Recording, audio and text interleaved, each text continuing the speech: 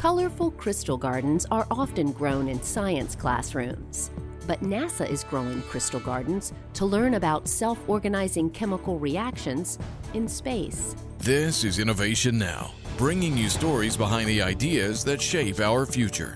Crystal gardens made from sugar solutions and a string, or salt, liquid bluing, and charcoal are both fascinating and familiar.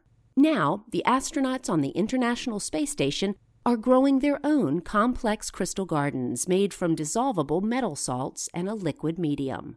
Once the experiments conclude, the intricate samples will be carefully packed and returned to Marshall Space Flight Center, home base for the Crystal Garden team.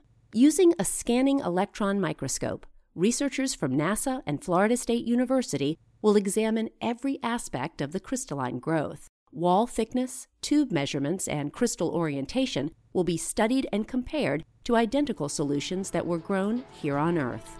Researchers hope to get a crystal clear understanding of these microstructures and to use what they learned to engineer new synthetic materials in the lab. For Innovation Now, I'm Jennifer Pulley. Innovation Now is produced by the National Institute of Aerospace through collaboration with NASA and is distributed by WHRV. Visit us online at innovationnow.us.